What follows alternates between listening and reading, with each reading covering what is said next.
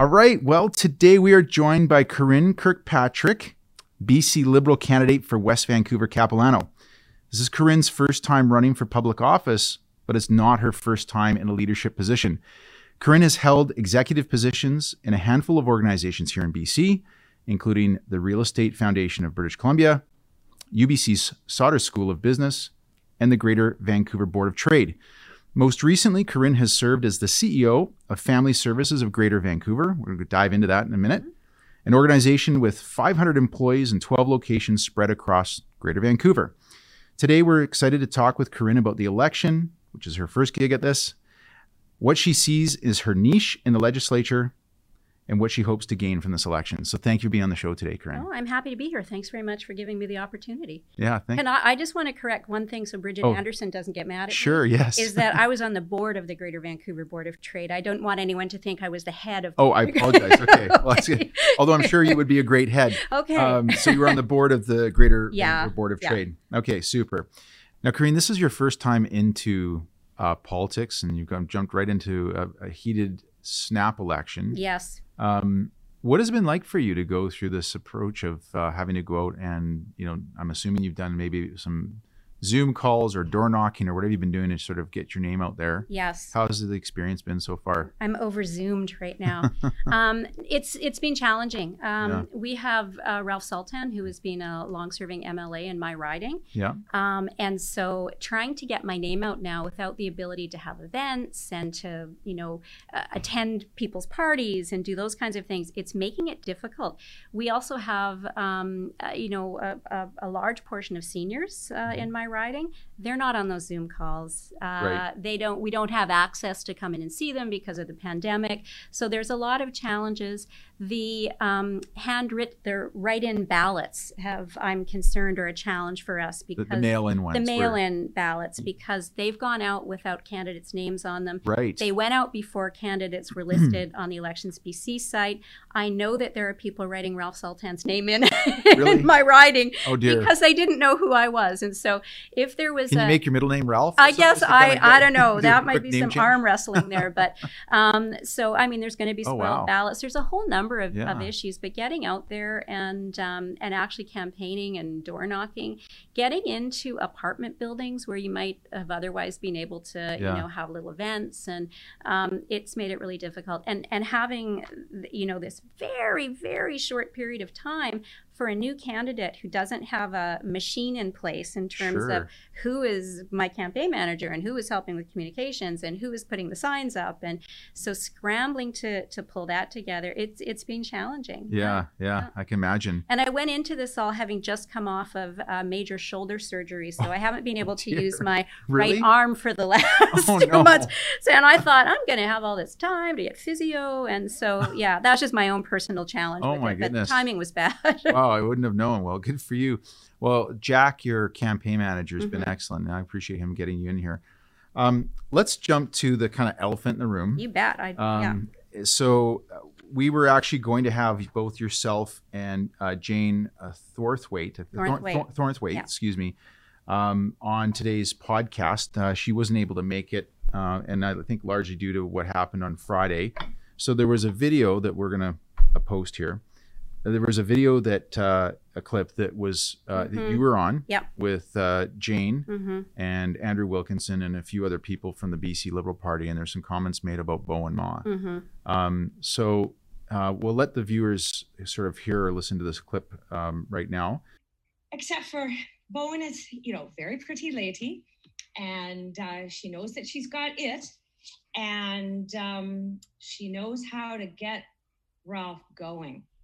And this is my roast part for Ralph. Both Beau and Ma and Ralph were stuck on the couch together, very, very close together for almost the entire time. We were supposed to be networking and all this, but Bowen knows how to get you. But Corinne, can you maybe I'll just leave that open. I'll open it up for you to comment, because obviously there's been a lot of drama around this. Yeah, there has been. This has been soul crushing for me. I bet. I have worked, and it's quite emotional for me too. I have worked, all of my jobs have been to help and support women, to help deal with racism, discrimination. It was so fundamentally. I was actually, as I am now, almost tongue-tied. I was so shocked by the comments that were being made that I did not react the way that I would like to have reacted. Some people have said I was laughing, and I can guarantee you I was not laughing. I was at first just trying to process what was being said. And then I put my head down because I did not know what to do. And then I put my head up and it looked like I might be laughing. It was a nervous reaction. Sure. I really was in a position where I would like to have thought, if I was on the other side of that camera, that I would have behaved differently. And I've been beating myself up about it since it happened. I should have stopped it. I should have called it out when it happened. I don't have a time machine. If I did, I would change it. I can't. It was a moment in time where I didn't say something that I should have said. Right. The extenuating circumstances for me, and I certainly don't mean this to be an excuse, is that this is the first event I had ever done. I was nervous. I had been practicing my script all day. I didn't know the people on the call. So just in terms of getting to kind of where I was when this came out of left field at me, is I probably wasn't as steady on my feet as I normally would be. And so I apologize to to all of those people that were offended. It's just so not the person I am. And I'm so upset by it because I feel that it diminishes and takes away from all of the work that I've done in my career. The social media, which I knew I didn't want to look at when I got into politics anyways, is cruel. I'm called a bad mother, which to me, I think that's another issue about, are they calling the men that were on that call bad fathers? Sure. And was it my obligation, and I do think I have a higher level of responsibility because I was the only woman on the call, to have stepped up and said something. But it is, I wish I had done something different. And I'll tell you, there's a lot of people, I think, who you look back and you go, gee, if it was me, I would have done, this, and this. I would have thought that about myself too. I made a mistake in time, and I wish I could change it. It was wrong. It was appalling. It was shocking. And it was horrible. Absolutely. Well, that's good. I'm glad you've been able to express that, Corinne, because I think what's been unfair is again, this is also not an excuse for the comments that Jane made, because I listened to them too. And I found out firsthand. I didn't find out from some second person. So I saw it, and I saw it raw. I didn't know the context. The context was, it was a roast event. It was a roast for Ralph Sultan, and to be honest, this is the other piece that upsets me. He is such a gentleman. He's such a wonderful person, a statesman, and this has hurt him too. And so, but it was in the context of being a roast. It was completely appropriate with there's always you're playing around the edges a little bit, but with the people that roasted him prior to this, it was appropriate. It was funny, and it was a nice event. Right. Yeah. So I think it's good to make sure we clear the air on that so that it's understood, because I think what's unfortunate from my observation, and look, I had Bowen Ma come in here. Unfortunately, the recording with Bowen was like, it didn't record. So it's so disappointing, but she's offered to come back in after the election's over. She's a great person. And I was really impressed. She's very well spoken.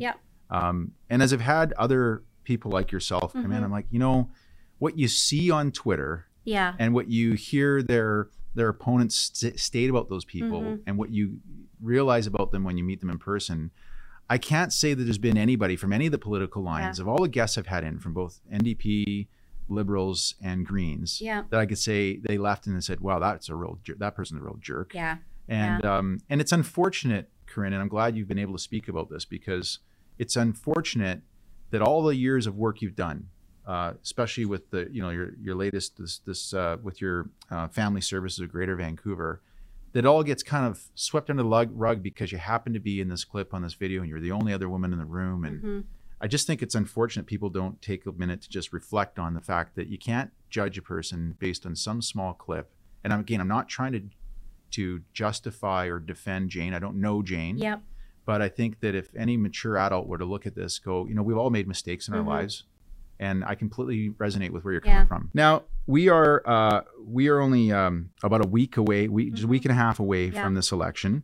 We had the leaders' debate last night.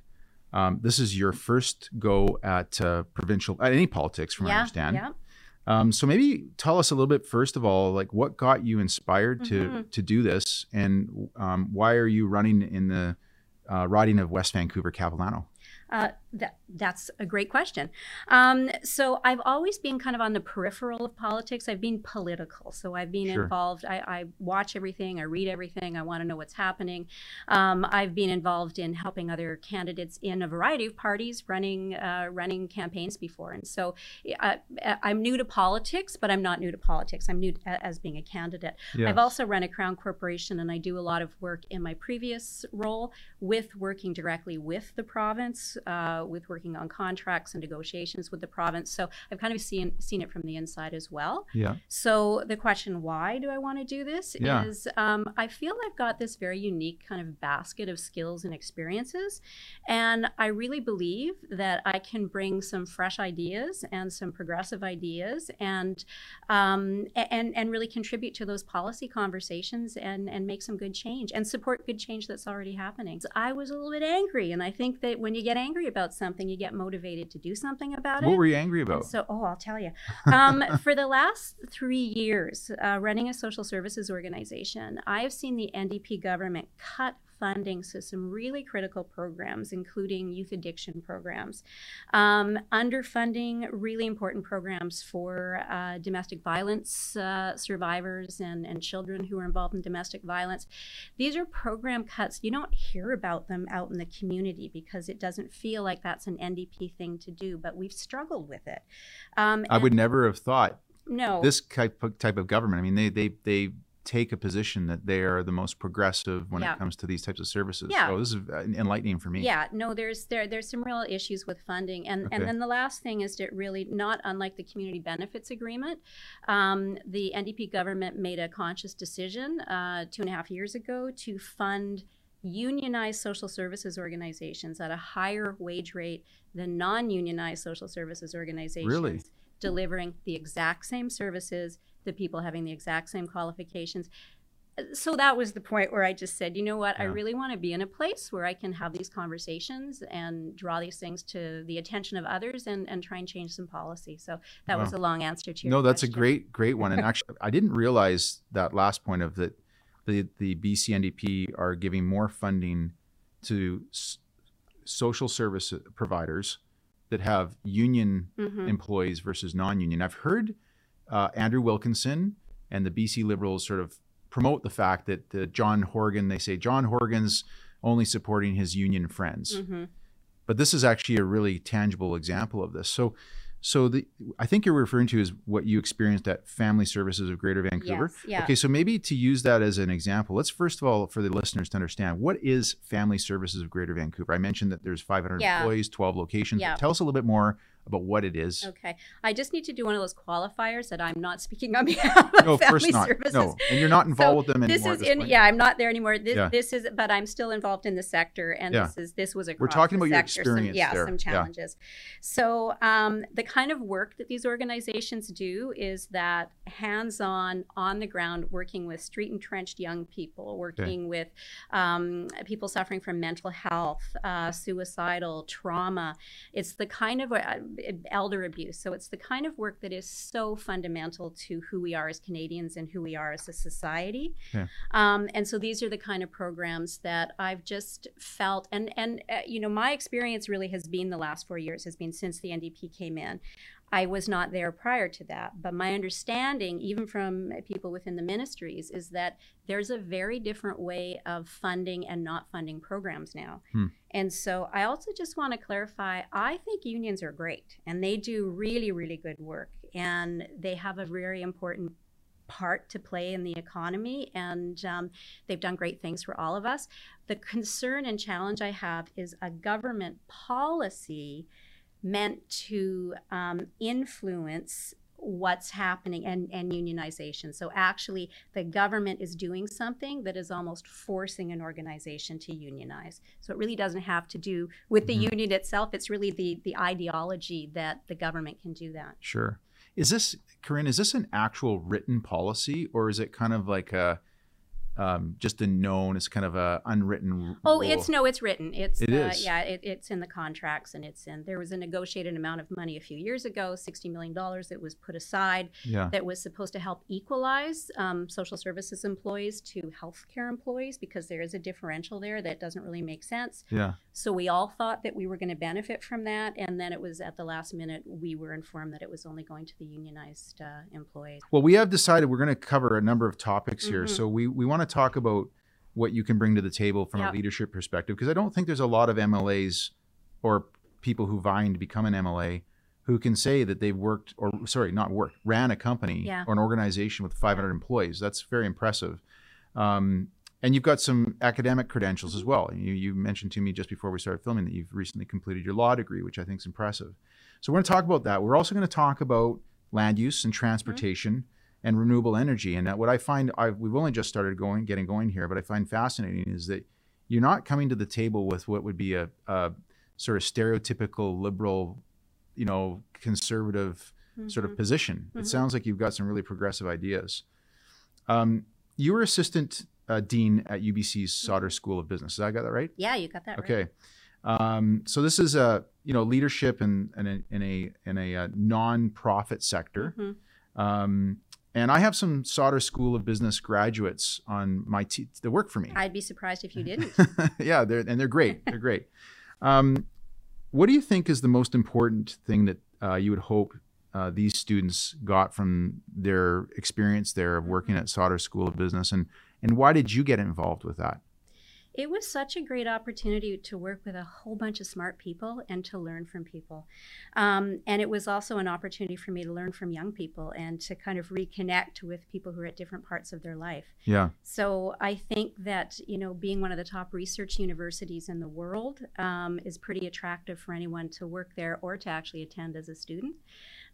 So I had the opportunity to learn so much about so many different things, even as a staff member. The knowledge there and the knowledge sharing was extraordinary. I was very fortunate. I was involved in the renaming of the school, got to work with the Sauder family and go through the branding. So it was actually the Faculty of Commerce and Business Administration, which is a bit of a mouthful when I started. And so I was there for a very exciting time. Yeah. And, and it's one of those accidental jobs. And I think a few of mine have been accidental jobs where I was in, I was at an event having a conversation with somebody and an opportunity was presented and had never anticipated that I would be there. But it was one of the best times of my life, and I learned so much there. Let's dive into some of these topics that seem to be important to you and probably important for the people of West Vancouver, Capilano. And just to be clear, so your riding, which is the former riding of Ralph Sultan, who's retiring, has been a long-standing Liberal riding. Yes. So I would think it would be safe to say that while nothing's guaranteed in life, there's a very good probability that you should win if you put your effort in on this one. So I would like to think that, if we were to sit down in a couple months from now, I'd be calling you MLA of West Vancouver, Capilano. Now, one of the subjects you wanted to talk about was land use. Can you dive into what are your kind of thoughts on land use? And I know there's been a lot of controversy over some of the land use in West Vancouver. You've also got 2 municipalities up there, right? Yeah, well, 3. We got a city and 2 districts. Yeah. Right. So it's probably a bit more complex than some other municipalities. Yeah. So let's start off with that topic of land use, and what are your thoughts? Okay, when we talk about land use, it's really community planning. And when I was the CEO of the BC Real Estate Foundation, that was where I really had my eyes open about what good community planning can be, and how can we be innovative about creating additional housing stock and affordable housing stock in mixed communities. And I know that all of the district and the city on the North Shore are very concerned about the ability for their young people to continue to stay there. businesses trying to attract employees who can't stay, who can't live there, teachers who can't live there, and it's all connected because transportation is the other thing I'm interested in. But we're gonna get in that. Yeah, sure. So you've got to have people who are commuting, from Coquitlam to the North Shore every day. Right. Is that we've got to do something about the way that we're building our communities there, and we're integrating transportation and housing, and we're doing it in a way where it is affordable to a number of people. And when we talk about affordable, housing is on a continuum. And their Board of Trade did a report a few years ago that was called The Missing Middle. Okay. And I do think that that's one of the challenges, as well as the affordability at the kind of entry level, true affordability issue, is that how do you move people through that continuum of housing? And so there's not as they lot, age, as they go from a single but as they go from a young person to a married and to family and so I think there's a lot of focus on each end of that continuum, but not as much on how do we move people through and doing that through mixed communities. And so I don't know if that's clear enough in terms of what it is. And then the second part is on the North Shore. You were saying earlier, driving over there. Yeah. It doesn't make sense for us not to have a fixed link as part of the SkyTrain system. Yeah. Well, let's dive into the transportation in a moment. It's interesting because in each of the interviews we've done through this election series, housing comes up every time. Absolutely, And when I think about the interview I did with Sam Sullivan, and this is a big topic for his riding, and the BC NDP really tried to convince voters in the last election that the Liberal Party of British Columbia really did a terrible job of looking out for the average British Columbian, and that affordable housing got unaffordable for many people over the 16 years.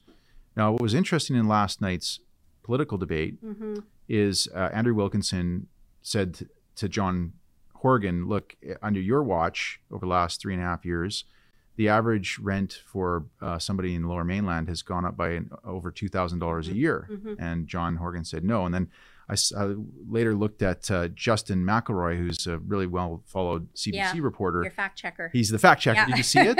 And I didn't know. Oh, he fact checked it, and it was good. We'll put that up on the tweet that he put up. And he's like, well, actually, indeed, there was some kind of metric out there that's being, and it's not hearsay. It's like there's the data, and it has gone up. So, in my observation, and I have 28 people between the ages of 25 to 40 that work for me. So they're that middle group that you're talking about, Corinne, and they haven't given me any indication that things are all of a sudden way more affordable in the last 3.5 years.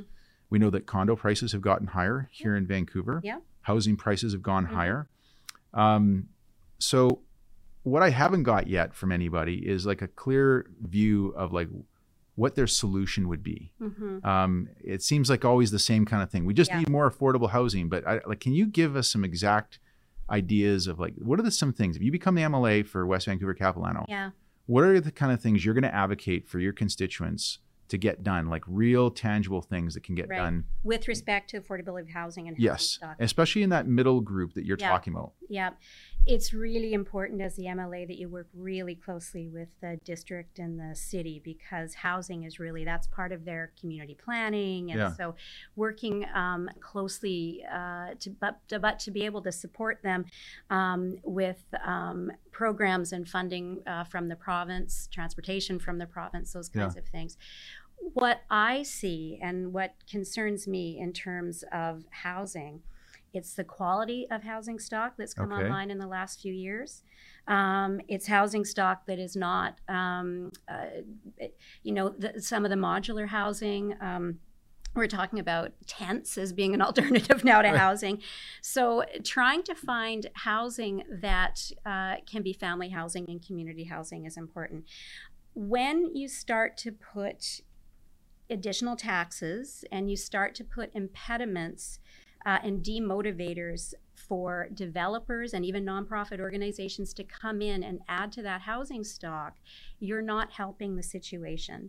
So I know there's an affordability issue, and you've got to look at how do we protect tenants with rent, but when you put a hard cap on rent, you've got to then look at, can we put a hard cap on our property taxes and our insurance taxes? Right. And can you have landlords who can fix the elevator and who can do so there's unintended consequences in some of these programs and policies that the NDP program or a government has brought in. Sure. And those unintended consequences are that people have stopped building that rental housing because it doesn't make sense to them financially, right. and it's got to. So it sounds to me like you're an advocate for a market-based solution, that there's not enough supply. If there were more supply, then it would drop the cost of housing.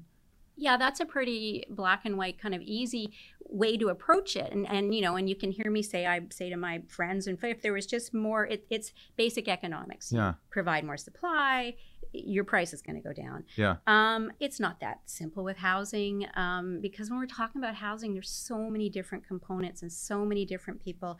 And so it's part of it is, I think it's not government's responsibility to actually, to a degree, to be the builders of that housing. It is, or but it is not? It is not. It is not. They're not developers, but they have an obligation to bring policies in place, or put policies in place that can encourage in a responsible way other organizations, be them nonprofits or social developers or whoever it is, to actually encourage them and incentivize them to make it make sense for them to add that housing stock. Corinne, can you take that argument one step further and say there's even it makes sense to even motivate for-profit builders? Yeah, to say, absolutely. like, if there's not enough 2- and 3-bedroom family, attached condos, to say, look, if you want to build a property, you want to get approval to build a 5-story building, and we know you're going to make more money if you make them all 1-bedrooms. But we need to have families that can live here. So here's the deal: if you build X number of rooms, you get to the front of the line as far as approvals are concerned, or you get some kind of tax rebate. No, I think those are really important things to look at. Now, those kinds of decisions are generally made at the municipal level, but some municipalities are doing really creative things and, waiving the CAC requirements, so it makes economic sense for a developer to come in and build rental. Right. So is this issue of affordable housing even a provincial issue? It's everybody's issue because it relates to mental health, it relates to addiction, it relates to, so it's everybody's, but it depends which economic levers or which policies you can move, and it has to be the province working really, really closely with the municipalities on supporting each other and making sure it's rational and makes sense. Yeah. Now, I've heard Selina Robinson, who's been the housing minister up until this election, on various podcasts like Mo Amir's, and she's a very well-spoken woman. She takes a lot of pride in what she sees as being a lot of success they've had. What are your views on how the NDP's track record's been the last 3.5 years, as far as what, like in your backyard of West Vancouver, Capilano, have you seen a big change in the affordable housing stock or availability of housing for either that middle group or the people that at the bottom end of the spectrum? There's certainly some projects online right now which are really creative programs. They're municipal programs. Those are cities and the districts who have been working with different groups to come up with some solutions to this. From a provincial perspective, I haven't seen a lot of innovation in what we were talking about, is really motivating and being creative around providing that housing, and a real focus on the entry level or transition level piece of housing, which is really important, but it doesn't help open up that stock for other people by allowing you to move through that continuum. Right. Are there any, to finish off on this topic, are there any creative ideas that you would like to bring to the Legislative Assembly? Maybe give an example. Like, for example, Whistler has this separate stock of real estate for local residents. It has a different pricing mechanism. I don't know what you call that. So do you have any ideas that you'd like to bring to the table that you could speak of right now? Absolutely. There's so much opportunity for innovation. And when I was at the BC Real Estate Foundation, excuse me if I may have some of these details a little bit wrong, but there was a project that we were involved in that Van City Community Foundation did some funding on. A couple other groups got together. It was out in Abbotsford. And it was entry-level ownership. They were townhomes, but they also had rental suites as the lower suite. And so there was a covenant, a restriction on the title, is that suite had to remain as a rental suite for a period of time, and it was like 20 years or something. And then the mortgages were underwritten, or there was some granting available for people to move into ownership, and then they were allowed to use, well, obviously that rent would be paid to them to help subsidize their ownership. Oh, interesting. So doing something like that, building condos that have lock-off suites on them. And you've seen this out by UBC, not UBC, but SFU, where you've got a 2-bedroom condo or 1-bedroom condo, and you've got a lock-off suite, which might be a studio or a 1-bedroom, that you can either choose to have as part of the larger suite if your family's growing, if you need that space, or you use that as revenue, income generating, to help you pay your mortgage. And again, you're creating additional housing stock for students at SFU. So there's all kinds of things. I mean, these are just examples, and I'm not inventing this. I mean, there's a lot of examples of things that we can do out in the community. Yeah. And I don't think we're quite as creative as we can be. Okay. Yeah. You know, it's interesting on your last example there, Corinne, about the lock-off suite that I've never heard of before.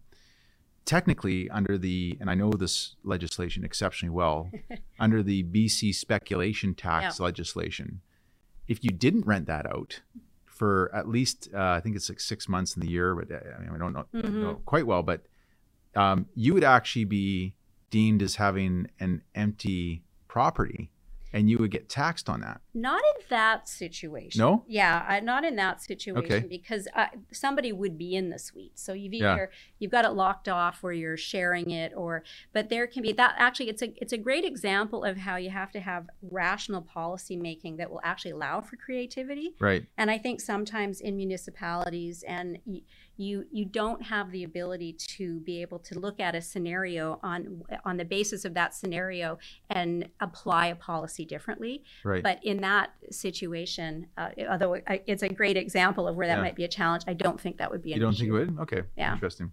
Okay, let's jump to the topic of transportation. And specifically, you mentioned this already, that you'd love to see a fixed link to the North Shore. Yeah. So what does that look like? And I mean, I love the idea conceptually. I don't live on the North Shore. I've got some good friends over there. But man, that must be a very expensive project to undertake.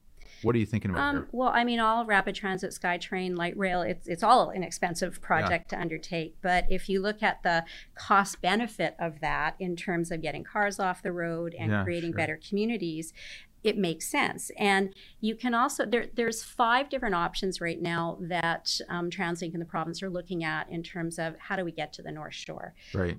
But there's a number of other things they're looking at, and obviously the UBC line, but the cost of the UBC line versus the cost of doing light rail to the North Shore. Now, I'm not an expert at this, but I've been reading a lot about it, is that it's less expensive to do light rail to the North Shore because we can use existing infrastructure. It makes more sense because of the flow of employment and people just even accessing the North Shore to open that transportation corridor up the sea to sky. Right. To help the businesses, to help affordability. So it makes sense. So what do you envision? Like, is this like a train line that attaches to the Lionsgate Bridge on the side of it and scoots across, or is this a tunnel? Well, I'm not an engineer, but that doesn't sound like it would work. No, there's options, and there's transportation specialists all over the world, and we've got great ones here at UBC and SFU who can take a look at these things and say what makes the most sense. So I can't tell you what that looks like. I can tell you it sounds like from, even there's a recent op-ed in the North Shore News talking about the ability to bring light rail transit over on the existing train line that comes across by the Second Narrows Bridge. Okay. So they all have to be looked at. But so I want something, though. There has to be something. Right. For so many reasons, there has to be something. We're disconnected to the rest of the Lower Mainland. Right. Oh, that's interesting. So when it comes to this fixed link, do you think the possibility of having a tunnel is in the mix at all, or are we? I think light rail would be the way to go, probably. Boy, I think tunneling would be really expensive, and I don't know that you've got the soil stability on the bottom to be able to sustain that and make that make sense. Yeah. So maybe, I mean, people like tunnels because you don't see them. Yeah. But it's got to make economic sense, and I actually think there's something that really beautiful about transit and being able to see it and being above ground. So I don't know. Well, the NDP and the Liberal Party have been going back and forth in the Massey Tunnel for a long time, and I know that the Liberals are, set their heels in on a bridge. Yeah.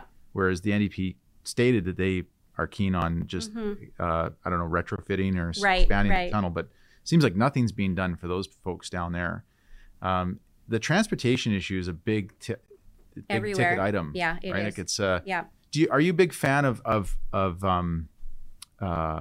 what do they call the tariffs when you go over a bridge? The tolls. Tolls. The tolls. I don't know why okay, well, that's a sticky subject to talk about, but other cities do it and it makes sense. But I also know that it's a disproportionate burden on people who are traveling further every day. Yeah. It also costs them more to maintain their vehicle and so I don't like the idea of tolls that have that impact on people. Sure. But I do think it's worth looking at congestion taxes and various things for those people who are coming into the city. Now, this is me talking about this.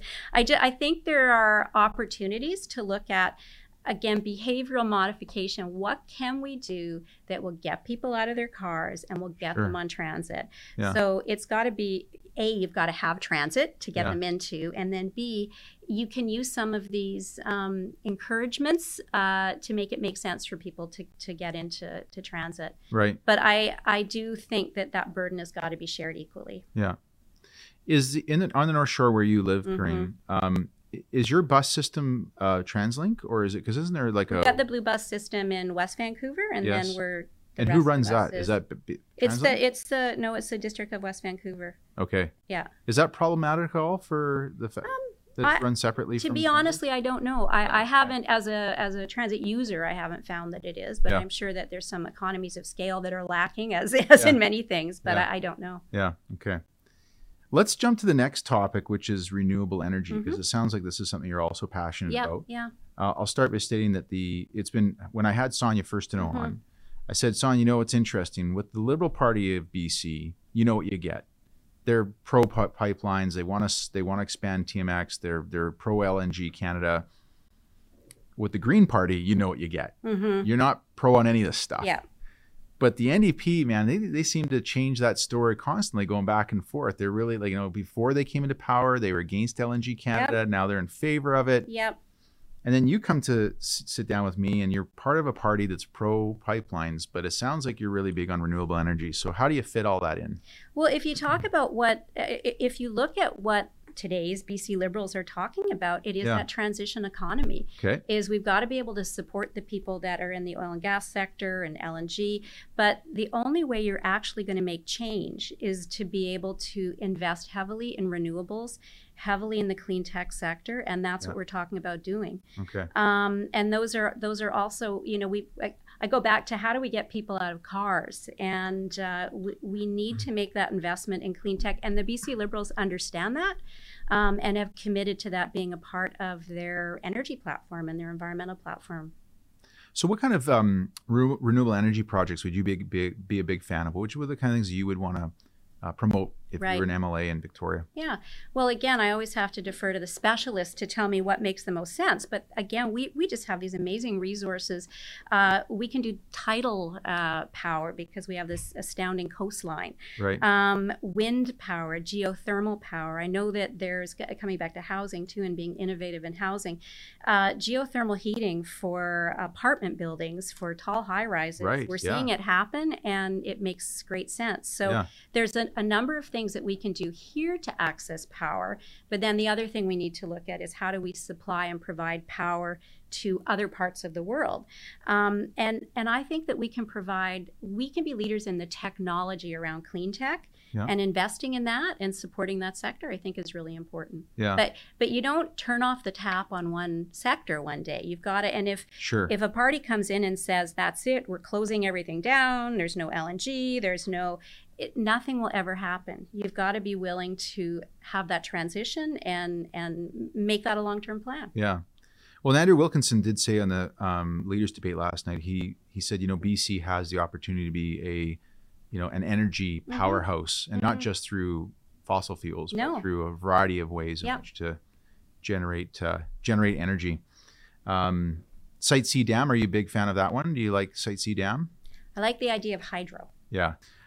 As we wrap this up, I'd like to ask you the question of, what does winning in this election mean for you and for the party? There's a very high probability. I mean, this is why John Horgan has called. And he's saying that he's called this election because there's never a bad time to ask people when to elect their representatives. He's saying that there's not a stable government. Sonia spoke about that. Yeah. And so he's done this because the NDP are looking good in the polls. And I think they're almost even looking better right now. Unfortunately, I think the Liberal Party, my observation, hasn't really delivered to the point that they should. Now, the jury's still out. There's an election here and there's lots to go. But let's assume that we have a minority government a majority government by the NDP. Right. And a group of how many MLAs left in the Liberal Party. What does winning look like for you? I think being at the table, because my daughter always sings that Hamilton song, you got to be in the room where it happens. I think being at the table and being in the room where it happens, regardless of who the governing party is really important. I think there's huge value there. Being a critic is hugely valuable. Sure. So there are opportunities to contribute in different ways. Yeah. If you could be a critic, which portfolio would you what would you love to pick up? Oh, I want to be a critic for everything. I don't know. I work at the what's going to benefit the party and where they think. I've got diverse experience in different areas, MCFD, environment, housing. So, but I would be very concerned about a majority government with the NDP. I'm very concerned about trying to build our economy back up through taxation. I don't think there's it's business support or social services and mental health supports. Those things work really, really closely together. You don't have to take away from one to give it to the other. Right. And the burdens that they have added to the average taxpayer and small businesses over the last 3 years, if they continue doing that, we're going to stall the economy and we're not going to be able to have that growth that we need to be able to recover from this pandemic. Right. And the government was functioning fine. It's probably the most collaborative it's ever been. And the NDP, or the Liberals and the Green Party, weren't up in arms, weren't out in the media, weren't being critical, because they were doing what they should have been doing, which is supporting and working collaboratively in the best interest of British Columbians. And John Horgan took advantage of that. Yeah. Well, that last comment I completely endorse, because as a outsider who is pretty neutral on this, I mean, I just thought to myself, like, you've got two parties who've really put partisanship aside to focus on COVID. And then all of a sudden we get told out of the blue that, no, we need an election right now, when there's an election coming next year. Yeah. When I had Sam in here, and he was Sam Sullivan was referencing the fact that he feels like there's one of the things that the NDP lacks is just a pure curiosity in economics and the way business works. And, my comment to him was, and I think this is a factor in deciding when to have this election now, is that publicly funded, or public institutions like the government the government of British Columbia only publish their financial statements once a year. And those financials for BC, the fiscal year end is March 31st. So we as British Columbians don't actually get to see what the government has spent their money on until candidly around June of the fall of whatever year that is. So we know what this government has spent up to March 31st of 2020, when COVID had just started hitting North America. So I do feel like one of the things I do question is, was this election called because if we were having this election this time next year, there'd been 6 months for the public and opposition parties to digest what this government's spending their money on. And that's one of the fears I have. My expectation was that this election would be called prior to the budget in February. because I think that that's exactly what you're saying, is that the further we go into this, the more those cracks are going to start to show. Right. There's this halo around Bonnie Henry in terms of how this government has managed this pandemic. That halo will remain around her, but in terms of the NDP's participation in that and what they've done and what they've contributed, it will get. We'll start to really see those cracks as we move towards when they bring the budget out and what are they committing to and what have they been spending. Yeah. Right. So if people want to get involved, if they want to help you out, how do they get involved? They can find me online, Google me. Well, don't Google me right now. But yeah, go to our campaign page. And, you got a Facebook page? Yeah, we got a Facebook page. Go there at Corinne Kirkpatrick Liberals, and just message us, and we'd love to have more people participating and being involved. And but it's you only have a week and a half left, so but we can still use that help and support. Sign up, become a BC Liberal Party member. Feel free to donate to us, and if there's questions for me, just in terms of those things that I stand for, email, and we're doing our best to have me answer everybody, but there's been a lot of emails in the last couple of days. If people are filling out their mail-in ballots, how do they fill it out? They can either write Liberal. They can write the party name, so they can write Liberal, or they can write the candidate name. And your name, just so for listeners to know, it's spelled Karin, not Corinne, and not Karen. Not Karen. It's Kirkpatrick. There's a lot of I's and a lot of K's in there. It's hard to get through it all. Yeah. Wow. Well, I'm really excited for you. Thank you. And I really appreciate you coming down, especially considering all the drama that you've probably had to deal with since last Friday. I'm really impressed that I'd rather face it and talk about it. Yeah. I think you faced it and spoke about it quite well. So, Corinne, I really appreciate being on the show. You're the representative for the BC Liberal Party for West Vancouver Capilano. Best of luck on this election. Thank you for being on. Thanks so much, Andrew.